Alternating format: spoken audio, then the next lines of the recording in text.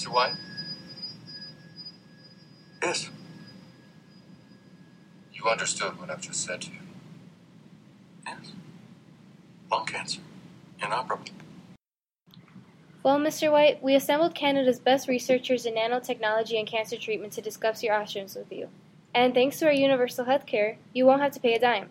Let's start with the basics. Chemo. As you probably already know, chemotherapy is a drug that is to be injected in order to fight off cancerous cells to prevent the cancer from spreading further throughout your body. One of the fundamental ways we can analyze how well the chemo is working is by using a carbon nanotube to send a drug called paclitaxel through your body, which is used to suppress any cancer growth. This is one of the most effective ways to go about treating your condition because of the enhanced permeability and retentivity, or the EPR effect.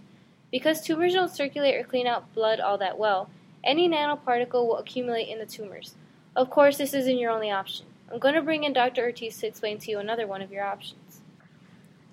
If you are comfortable with doing so, Mr. White, we can also perform radiation therapy.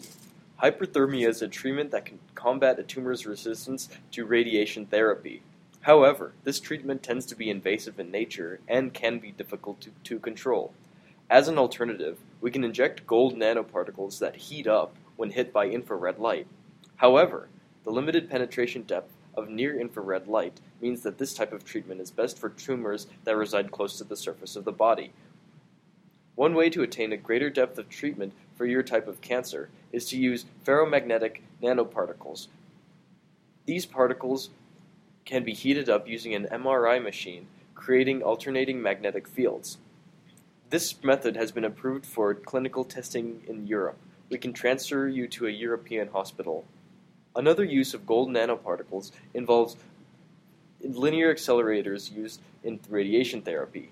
Gold nanoparticles can be used in conjunction with tumor-seeking chemicals to make cancerous cells more sensitive to radiation.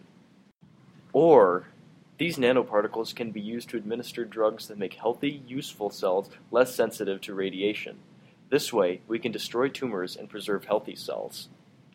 Let me introduce you to Dr. Balan to discuss how we can investigate different treatments for your personal diagnosis.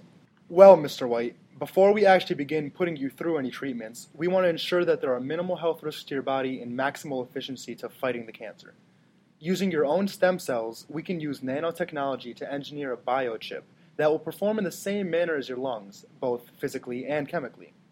Using multiple chips, we can test how your body will react to the chemotherapy as well as your supplemental drugs.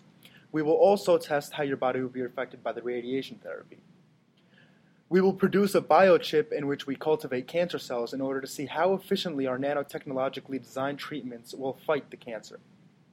Using these chips, we will be able to reduce the risks of overwhelming your body with drugs and also be able to view which variants of cancer therapy will be most ideal for your specific diagnosis.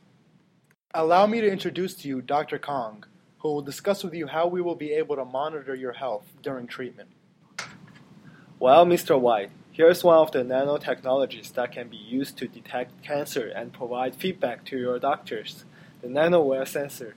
This device is made with carbon, silicon, and other materials. As is shown in the picture, the nanoware sensor is placed under a microfluid channel. These nanowires have incredible properties of selectivity and exactness. When particles flow through the channel, the nanoware sensor will pick up the molecular signatures of these particles and can immediately relay this information through a connection of electrodes to your oncology team. It allows them to detect the presence of altered genes associated with your condition and any other health problems caused by the treatment. Therefore, the team may find the exact location of the cancer and, if needed, identify vital setbacks so the proper treatment could be carried out more quickly and efficiently. Mr. White, thanks to these different applications of nanotechnology, we can treat your medical condition with greater precision and effectiveness. We'd also like to reiterate that this treatment will be completely covered by your insurance. After all, we are in Canada.